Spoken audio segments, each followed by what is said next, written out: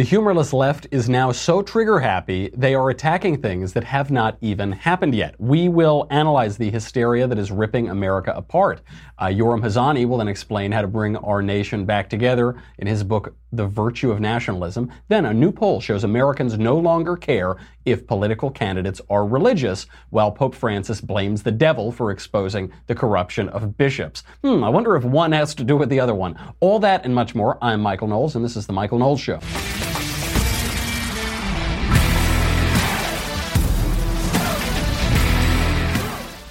The left is going after Norm Macdonald before Norm Macdonald's show even airs. We will talk about that and explain why. But first, I need to thank a wonderful sponsor. You are looking at my face right now. You see these baby soft features, this sweet, look at that clean shave.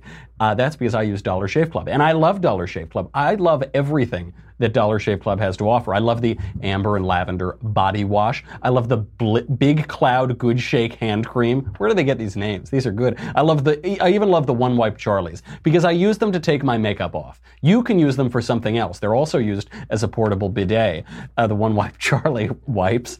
They have Boogie's Pacific Pomade. Oh baby, they got everything. My favorite thing they have is their razor. They have the 6-blade executive razor. It's the best razor I've ever used. And look, I'm a man who is easily satisfied by the very best. You know, I have simple tastes. I've always used really good razors. This is the best one I've ever used. It is so good, and but all of their products are top-notch. Right now, you can get an amazing deal on one of their starter sets.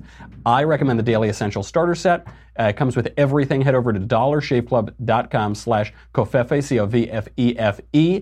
The Daily Essential Starter Set comes with the Amber Lavender Body Cleanser, which is one of their top things. But you can get any of them. Pick your own DSC starter set for just $5. After your starter set, products ship at a regular price. That is dollarshaveclub.com/Covfefe, C-O-V-F-E-F-E-C, which starter set works for you. dollarshaveclub.com/Covfefe, C-O-V-F-E-F-E. Really good products. So they're going after Norm Macdonald. You know, I've referred to Norm on this show before. He's my favorite living comedian. I know he's the favorite comedian of a lot of people out there too. And, you know, you can go down a YouTube wormhole of all the Norm clips. And the reason we're talking about Norm now is he's getting a show on Netflix in, I think, 2 or 3 days. I think it's airing either this week or next week. And so the left is already trying to get him. Now, Norm, it's not like he's some Brooks Brothers wearing conservative. It's not like, you know, he's this right-wing apologist or something. He's just not politically correct, and he's a comedian who cares about actually making people laugh. Unlike Nanette, unlike Kathy Griffin, unlike people who they go for claps and not laughs, Norm actually goes for laughs, and so they're so angry at him because he isn't politically correct, because he isn't making jokes about Trump, because jokes about Trump are super duper lame.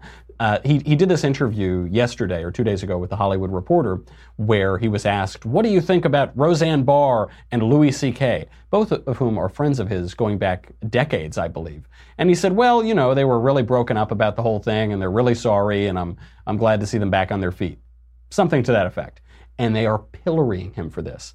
He made a comment, he said that the Me Too movement got a little bit crazy, and so he's glad that there's some balance, you know, that because there were false accusations. Some of the people who were accusers are now being accused of sexual harassment themselves. Some of the people who were accusers, details have come out where they were in consensual relationships, not non-consensual relationships. So he's just pointing out that it maybe got a little out of hand, and he's glad that it's not as crazy as it was before. He is being raked over the coals. They're already trying to cancel his show.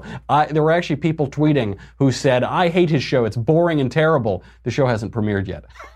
And I like Norm, so I want to defend his show, and I look forward to watching the show. But what this is really about is all of the hysteria that is gripping all of America. We're all so trigger happy. For those of you who are not familiar with Norm, just to give you a little context, here is a joke he did on David Letterman's last show. I think you'll understand why he's such a favorite on this program here. There is one country that worries me, though. Not Iraq, not Iran, not North Korea. The only country that really worries me is the country of Germany. I don't know if you guys are history buffs or not, but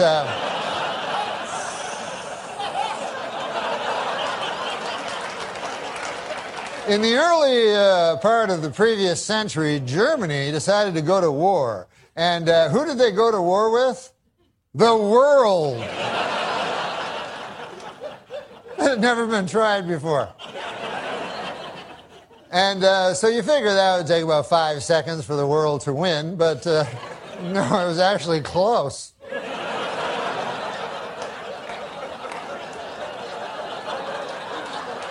Then about 30 years pass, and Germany decides again to go to war, and again it chooses as its enemy the world. And this time they have that guy, Schrankly, Crankly, that guy, and I'm not even going to dignify him by saying his name, but I think you know what I'm talking about.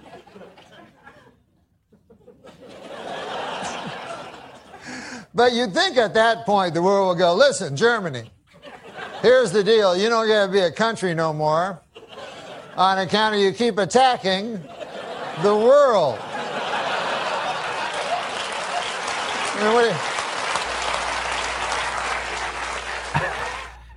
So you get the sense. We've talked about similar things before on this show.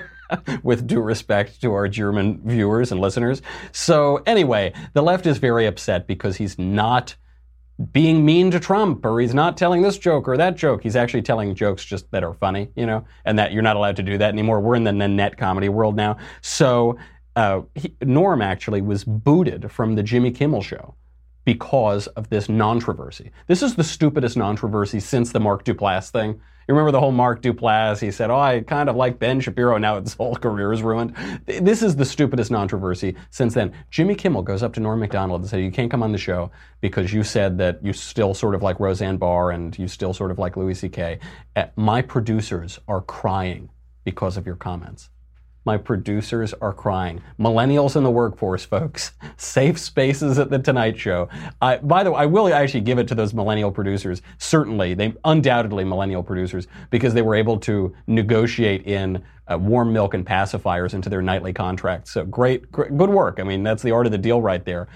Jimmy Fallon. I'm sorry, it was Jimmy Fallon, not Jimmy Kimmel.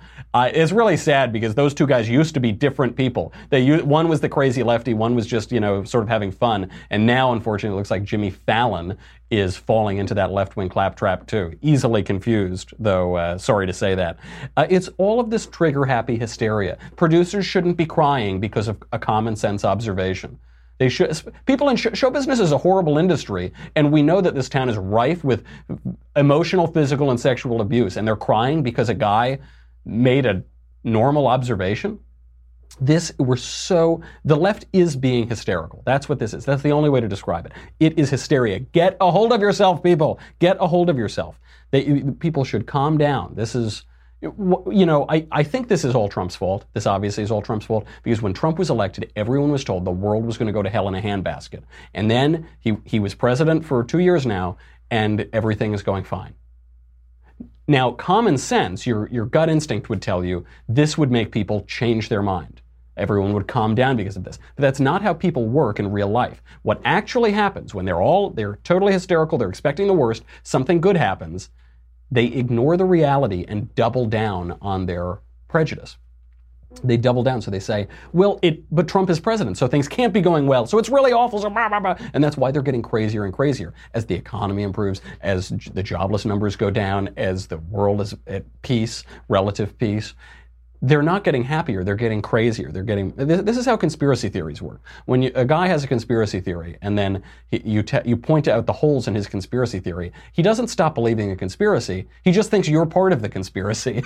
He gets even wilder. So you saw this Morning Joe humiliated himself yesterday. It was a despicable column on 9/11. He said that Donald Trump is worse than 9/11. Worse than 9/11. He said, quote, "For those of us still believing that Islamic extremists hate America because of the freedoms we guarantee to all people, the gravest threat Trump poses to our national security is the damage done daily to America's image."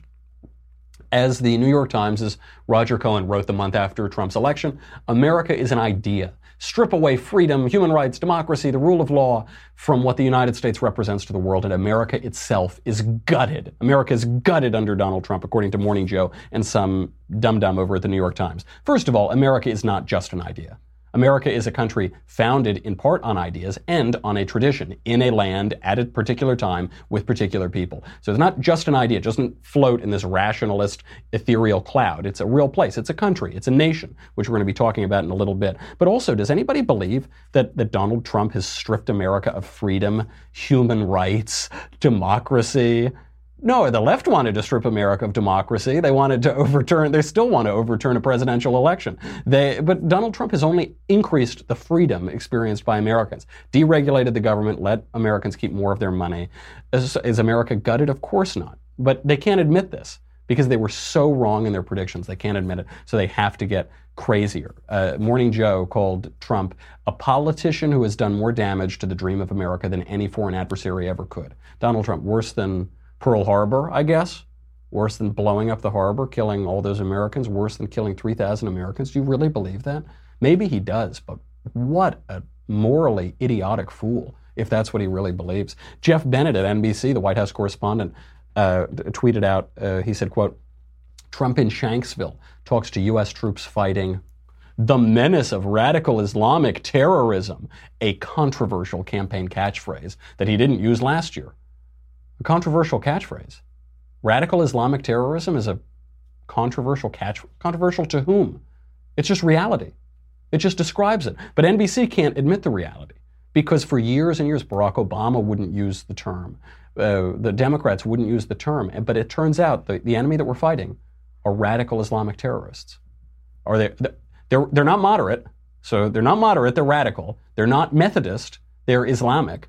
And they're not legal participants in war. They're terrorists. They're radical Islamic terrorists. That's not a controversial catchphrase. That's just a basic description of who they are.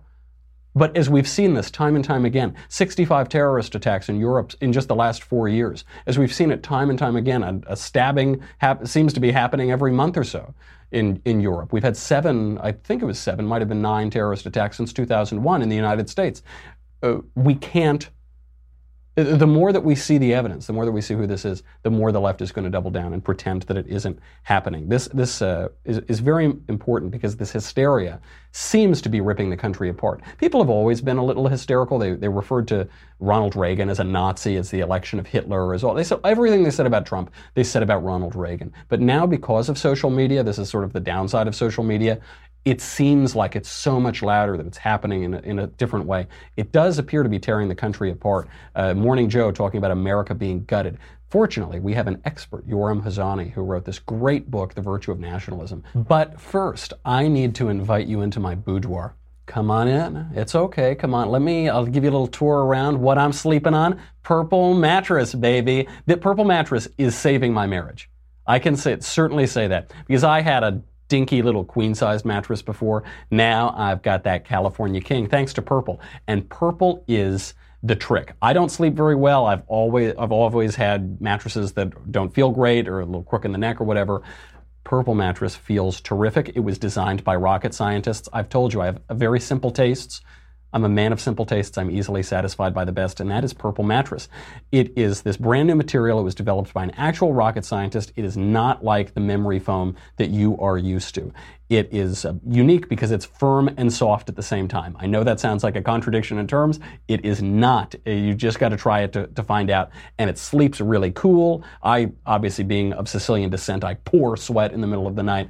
It will keep you really cool. It's really nice. You're going to love Purple. Right now, my listeners get a free Purple pillow with the purchase of a mattress. That's pretty good. Free Purple pillow. So say that 3 times fast. In addition to the great free gifts they're offering site-wide, you'll also get that pillow. Go to purple.com, use the promo code COVFEFE, C-O-V-F-E-F-E. That way you can think about me every time you lay your head on your pillow. Purple.com, promo code COVFEFE, C-O-V-F-E-F-E. That's the only way to get the free pillow. Use promo code COVFEFE, C-O-V-F-E-F-E. Wow, that's really good. Now we're going to share that together too. You're going to think of me every time you lie down on your bed. Here is Dr. Hazani. Dr. Hazani, thank you so much for being here. Thanks for having me. I have told you already extensively how much I love this book. It is so good. It is an argument that you don't see people make. It is totally politically incorrect. It is a vigorous defense of nationalism. We've heard in the conservative movement for years and years, even on the right, that nationalism is a bad word. Bill Buckley would always say, I love patriotism, but I hate nationalism, as though there were some distinction between the two, which I can't figure out. What is in 5 words or less, in 20 seconds here, what is the argument for nationalism? The simplest argument is the world better off if it's governed by a diversity of independent nations, each one with its own different customs and traditions in constitutional and religious issues, each one an experiment in what it is for human societies to live? Is that better? Or should we go for some kind of centralized, rules-based order that somebody's going to decide about and then impose on the rest of the world? The argument is that the first is far superior. It's not utopia, but it's better. Well, what is amazing in the book is it's a simple premise, which is that there are 2 orders of the world. You can have an imperial order, the order of empire, or you can have a national order. You trace that national order all the way back to the Bible, and you trace the imperial order all the way up to institutions that we don't even think of necessarily as imperial. The European Union, the United Nations, all of these supranational organizations. Why is it that the progressives seem to be advocating for empire? And how is the EU no different than the empires of antiquity? Well, as far as the progressives, don't forget that Marxism was a clearly imperial universalist ideology that sought to conquer the whole world and get everybody to live according to a single theory. So the fact that progressives continue to believe in something like that isn't terribly surprising. It's maybe a little bit more surprising to find people who are liberals or classical liberals who were for a very long time allied with conservatism, even today, also advocating some kind of let's tear down all the borders and impose a single regime. But I think for me, that's personally more surprising. Well, it's interesting, too, from your vantage in Israel, because Israel comes out, it is born out of the Second World War, a nation for the Jewish people.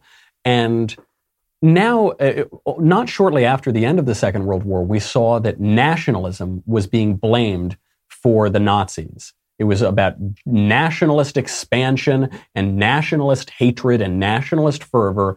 And that's why we all decided we have to totally get rid of nationalism and become one big kumbaya community of people across the earth. You say that this argument and this common knowledge that we have is totally ridiculous. How so? Well, it's not totally ridiculous. It's just mostly wrong. I mean, look, if you read about the policies of somebody like Dwight Eisenhower, Dwight Eisenhower, his foreign policy was based on fighting imperialism and supporting nationalism because he believed in the self-determination of peoples. And you can name lots of others on the left and on the right. Woodrow Wilson, Teddy Roosevelt in his later years, de Gaulle, Thatcher, Gandhi, David Ben-Gurion. I mean, so many people who are revered, heroic figures, politically and intellectually, subscribed to one version or another of a nationalist world order. That it really takes just an extraordinary degree of ignorance to just blame all of that, say all of that is like Nazism. And I just want to say that the people saying this obviously have, I mean, I don't recommend that people actually read Mein Kampf, but if you're going to talk about this, it's not fun to read, but if you're going to talk about this subject, it's worth actually looking at what the Nazis believed. The Nazis were, from the first moment, an imperialist movement whose goal was, as Hitler wrote, to make Germany the mistress of the globe and the lord of the earth. His goal was to overthrow the order of national states, which he viewed as corrupt and contemptuous. Well, I wonder when we look at these historical examples, even in our present time, why is it that the international community, the empire builders, the advocates of the European Union and the advocates of the United Nations or whatever, they seem to support nationalism for certain countries, but not other countries? They seem to support nationalism in other areas of the world, the Middle East, Southeast Asia, parts of Africa, but then they want to break down borders in Europe and the United States and in Israel. Why is that? Why do these different countries seem to be treated differently? You're absolutely right, and the answer is because this internationalist worldview, in both its progressive and its liberal forms, is descended from an Enlightenment theory of history, which goes, an excellent example is Kant, which says that first a society is tribal and barbaric and everybody's killing one another. Then tribes gather to unite under a law as a nation, as a national state, and then they only kill the other nations. And then finally, you reach moral maturity. That's what Kant calls it. Moral maturity, when you realize that you need to take down all the borders and unite in one international state to cover everything. And what's happening is that the progressives and liberals who support this kind of movement, they look at the third world or Islamic countries or Southeast Asia, the countries that you're naming, and they say, those are just, they're primitives, they're barbarians, they haven't reached the level of moral maturity that we've reached. But if anyone steps out of line among the descendants of European peoples, that could be the UK with Brexit, or it could be Israel, or the Trump movement in America, or Poland or Italy. The moment you step out of line, if you're descended from some kind of European background, then you're attacked as a traitor to the moral maturity that Europeans are supposed to have reached. That's right. And one of the ironies that you explain in the book is truly one of the enduring historical lessons, which is that the Jews can't catch a break. And so within 50 years of the foundation of the Jewish state of Israel, you've got the people who helped found it say, okay, pish posh, let's drop those borders now. Let's be nice. Let's have a nice international community or whatever. How did that change so quickly? As you write about in the Bible, the Jews are called out to be a nation, not to be an empire, but to be a nation. And they get this nation state in the aftermath of the Second World War. But now all of a sudden, Israel is under attack on every college campus in America, all over the world. People are boycotting Israel. What is that about? Well, there was a mistake that the Americans and the British after World War II, I think originally wanted to see a European Union because they were trying to build up a strong continental resistance to Soviet expansionism. But I think that was just a terrible mistake. And what happened is that Adenauer and the other founders of the European community just unleashed this vision of claiming that independence of nations is the cause of warfare, and therefore the root of all evil. And that argument, I guess, had tremendous emotional traction after World War II among liberals and Marxists.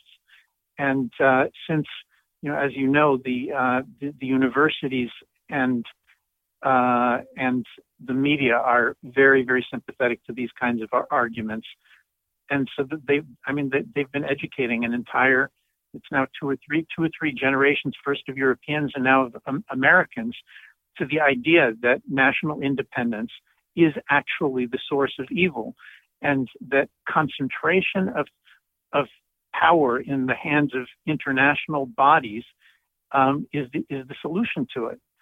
Mm-hmm. I want to know, because we're talking about concentrations of power, and you make it pretty clear in the book, there seems to be a spectrum here between anarchy, chaos, the kind of fever dream of libertarians maybe in the American right, and empire, the imperial order. And then the nationalism, is somewhere in the middle of that. How do you arrive at that? We hear nationalism bandied about by everybody from good conservative Americans to wacko white supremacists. What is the nation and what makes nationalism work? Why is that the best order for nations?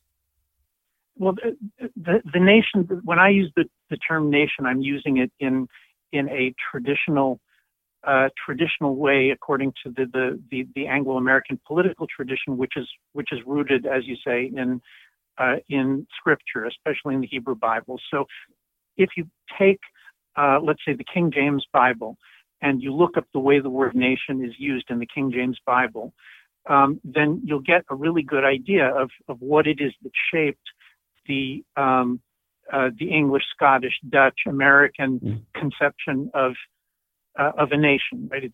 It's based on the diversity and unification of the ancient Israelite tribes in the Bible, but at the same time, it's not based on race in any way, and we know that because when the Israelites leave Egypt, we're told that Egyptians joined them and stood at the foot of Mount Sinai and received the Ten Commandments and joined the Jewish people, or that Ruth the Moabite, even though she's a Moabite, she comes over to Israel and she embraces.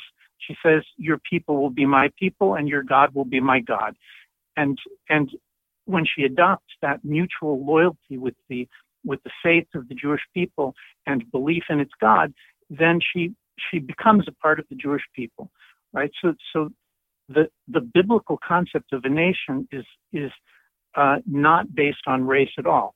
It's a unification of a number of tribes that are diverse internally, but at the same time share some kind of basic cultural inheritance around which they can unite, which is usually a language, a religion, a legal system, and so on. Well, that is such a wonderful clarification, because I'm reading it and I'm thinking, this is the best defense of nationalism I've heard. This is a very compelling argument. And yet I wondered where these, they call themselves white nationalists, fit into it, because I've always found their arguments to be weak, to put it charitably, to not be very compelling at all.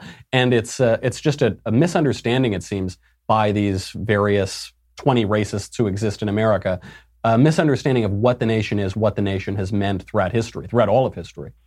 Well, white nationalism is an oxymoron. I mean, you can't have a white nation. I mean, there is no white nation. There's historically never been such a thing as a group of people who are the whites, and they are a nation. So the whole argument, the biblical and Anglo-American argument, is based on the assumption that nations are not some kind of fantasy that somebody came up with. You can't just say, "Oh, people with blue eyes, they're a nation." There's an actual historical thing that is a nation. The French are a nation, the Dutch are a nation, the English are a nation, and so on. And you can argue on the margins about whether some group or another qualifies, but the fact that there are nations and that they're distinct from one another and that they're internally cohesive, and that's an empirical fact. Now, the question that you asked before about why is this a good way to organize the political order? So the argument that I make in the book is that national political a national form of political organization where nations are independent, that it sits roughly halfway between conditions of anarchy, where like every family or every clan is independent and they're all at war with one another, and at the other extreme, a universal vision where the goal is for the whole world as much as possible to be brought under a single legal and political regime. And what the idea of independent nations, what it does is it tries to strike a balance between the two, which is obviously difficult to maintain, but it tries at the same time both to embrace the value of particularity, of particularism, of diversity. The different nations are different from one another, and the competition among nations is in fact what advances us towards innovation and advancement. In politics and religion, science, the arts. So that's on the one hand. On the other hand, the national state does resemble international empire in that what it does is it unifies a very large group of people and drives warfare to the periphery of life. So it creates an internal sphere of peace and prosperity.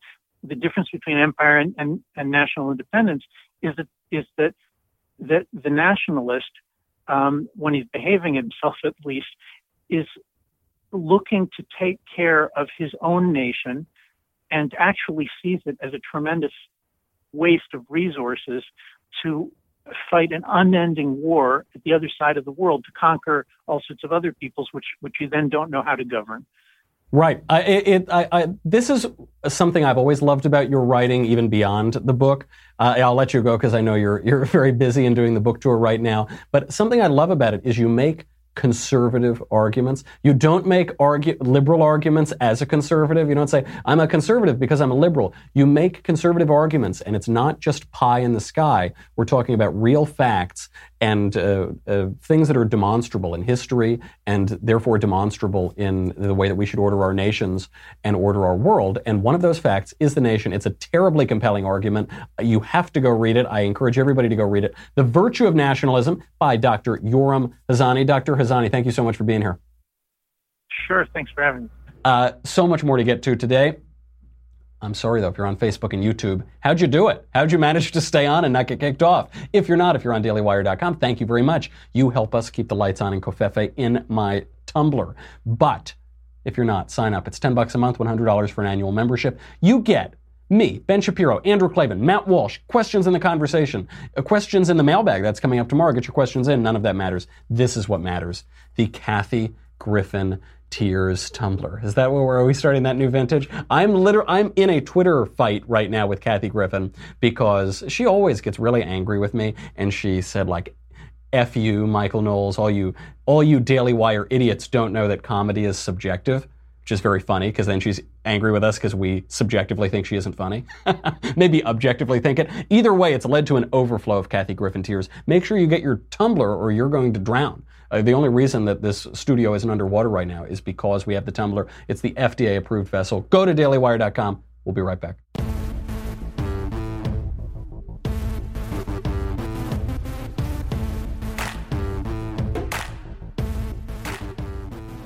All right, we have some bad election news today. Not for the midterm elections. That I'm not convinced about. They were saying that the midterm generic ballot is terrible for Republicans, but they always tell us this. They always say, Republicans, don't even go out to vote. There's no reason for you even to go vote because you're going to do so bad. And then we win. So I don't really believe that. Also because there's no such thing as a generic congressional candidate.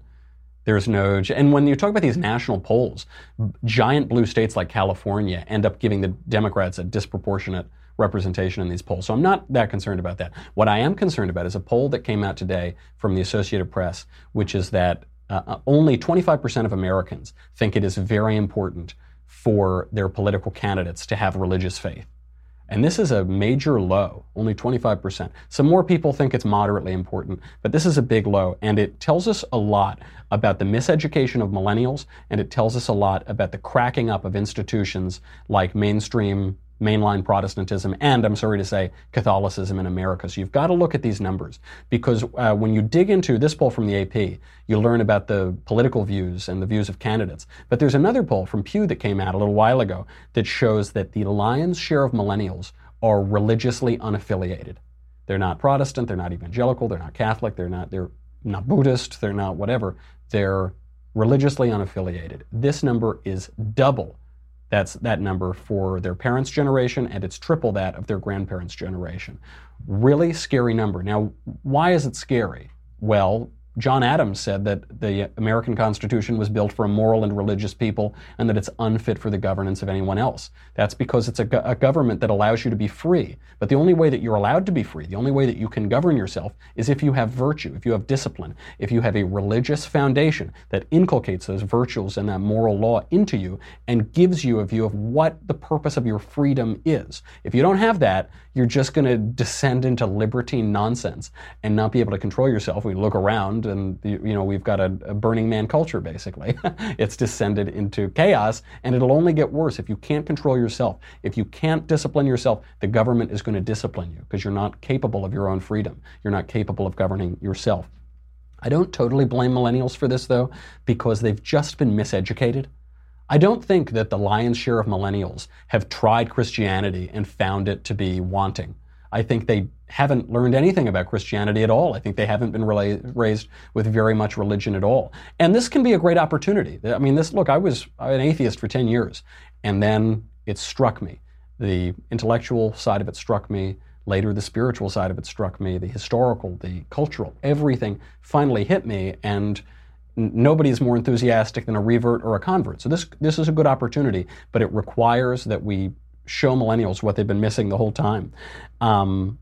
This also shows the breakdown of institutions, of mainline Protestantism and of Catholicism, because when you dig into that AP poll, you'll see that among white evangelical Protestants, the majority of them still believe it is extremely or very important that a candidate has strong religious beliefs.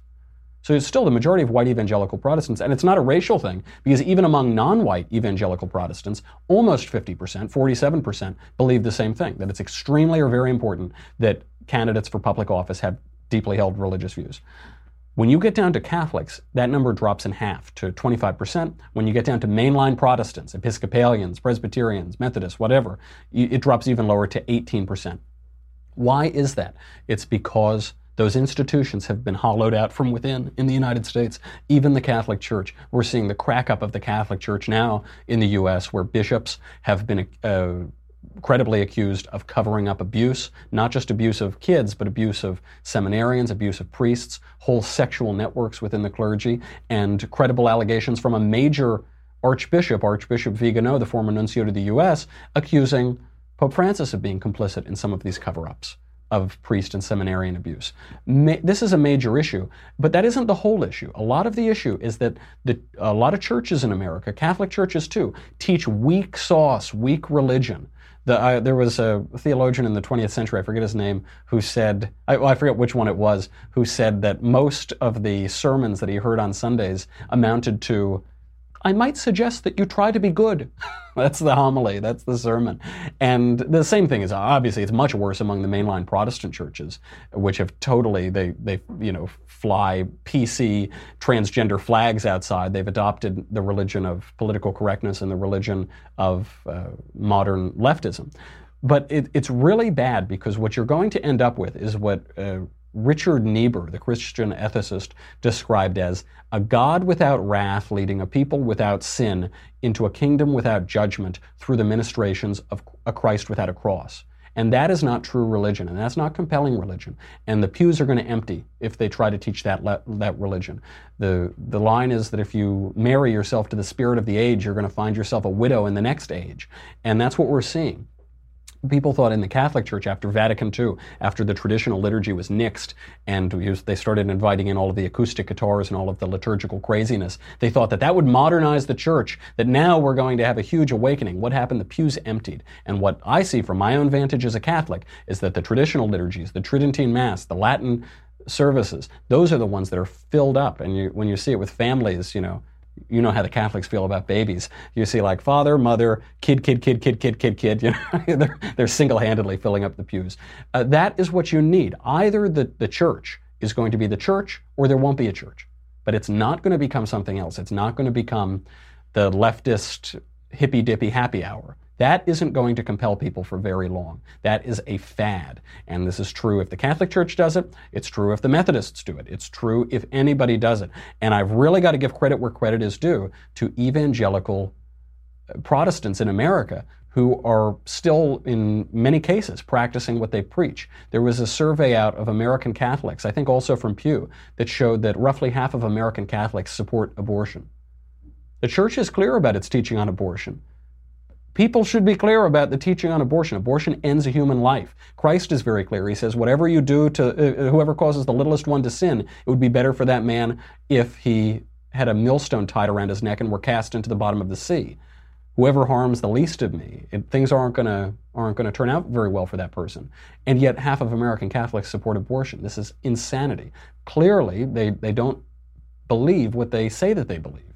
And either those churches are going to be the church and authentically preach the gospel, or they're going to fall apart and fall away, and you're going to get another generation of religiously unaffiliated, and then another and another, until to quote, I think it was Pope Benedict, the flames of Christianity are extinguished throughout the West. That's the direction that we're headed in, and we need some of that old-time religion. Don't try to.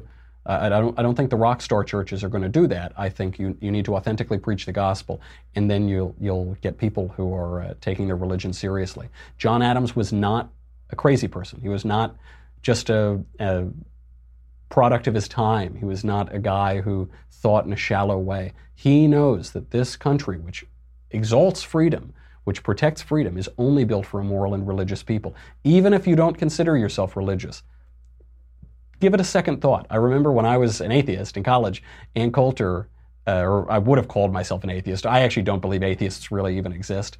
You know, if I don't believe in unicorns, I don't spend all of my life talking about unicorns, so I don't really even believe they exist. But I would have called myself that. And Ann Coulter made this great argument. She said, if all you care about is low taxes, and you've got one guy who's pro-life and one guy who's pro-choice, one guy who's religious, one guy who's irreligious, vote for the guy who's religious, who's pro-life, who has those cultural aspects to his conservatism. He will lower your taxes more because there is a coherence to his thought.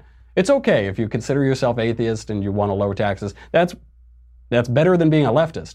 But there is a coherence to that thought that you've got to understand. And we get a lot of this out of the framers and the founders of the country. Now, to attack the Catholic Church even more, not really to attack the church, but to attack people who are abusing the church and to attack corruption in the church.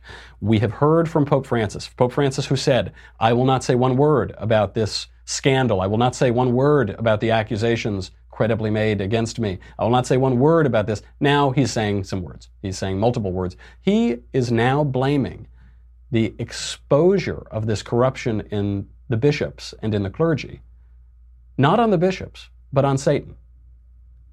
He's blaming the exposure of that corruption. He's not even blaming the corruption. He's blaming the fact that we now can see it, that light has been shed on this. He's blaming that on Satan. He said, quote, in these times it seems like the great accuser has been unchained and is attacking the bishops. True, we're all sinners, we bishops. He tries to uncover the sins so they are visible in order to scandalize the people. The great accuser, as he himself says to God in the first chapter of the book of Job, roams the earth looking for someone to accuse. A bishop's strength against the great accuser is prayer, that of Jesus and his own, and the humility of being chosen and remaining close to the people of God without seeking an aristocratic life that removes this unction. Let us pray today for our bishops, for me, for those who are here, and for all the bishops throughout the world. Every response has been so totally tone deaf, has so totally missed the point. Yes, Satan is the accuser. Satan does accuse people. The trouble with the church right now is that is not that there's too much shame, that there are too many accusations. The trouble with the church is that there are rotten, corrupt bishops who are covering up for sex abuse for decades, and they're lying through their teeth, and they need to be rooted out because they're a scandal. Christ talks about it. He talks about the millstones. Remember the millstones, people. This is a really, really tone-deaf response, and we've heard this before. When the last time that Pope Francis responded, after he said he wasn't going to respond, he said that people who are talking about these things should be silent and pray. Yes, people should pray, but he told them to shut up. This is not the right response, and you're going to see those numbers, those religiously unaffiliated, go up and up and up as long as this sort of corruption is being tolerated by the Vatican or by bishops in the United States. Really, really upsetting to see that. But say, oh, we're running late again. We're always running late. Okay, well, we've got a lot more to talk about. An attorney general candidate in New York has really stepped in it. She's violated the only rule that matters to the left, which, if they didn't have double standards, would have no standards at all. We'll just have to get to it tomorrow. I want to leave you on this note, however. There was a video that came out yesterday on the anniversary of 9/11. It is perhaps the most American thing I've ever seen. I'll just play it for you right now. Hey guys, we're out here live on the Highway 10 bridge. I want to show you what's going on here on the bridge. Look what landed on top of the aerial on 9/11. Isn't that unbelievable?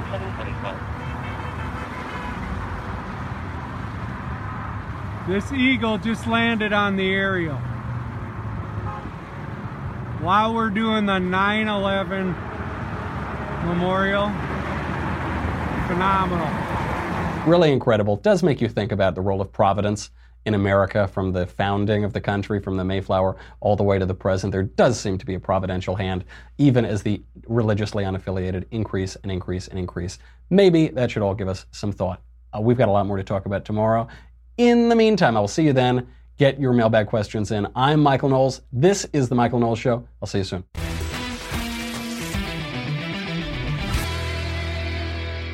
The Michael Knowles Show is produced by Senia Villarreal, executive producer Jeremy Boring, senior producer Jonathan Hay, our supervising producer Mathis Glover, and our technical producer is Austin Stevens, edited by Jim Nickel.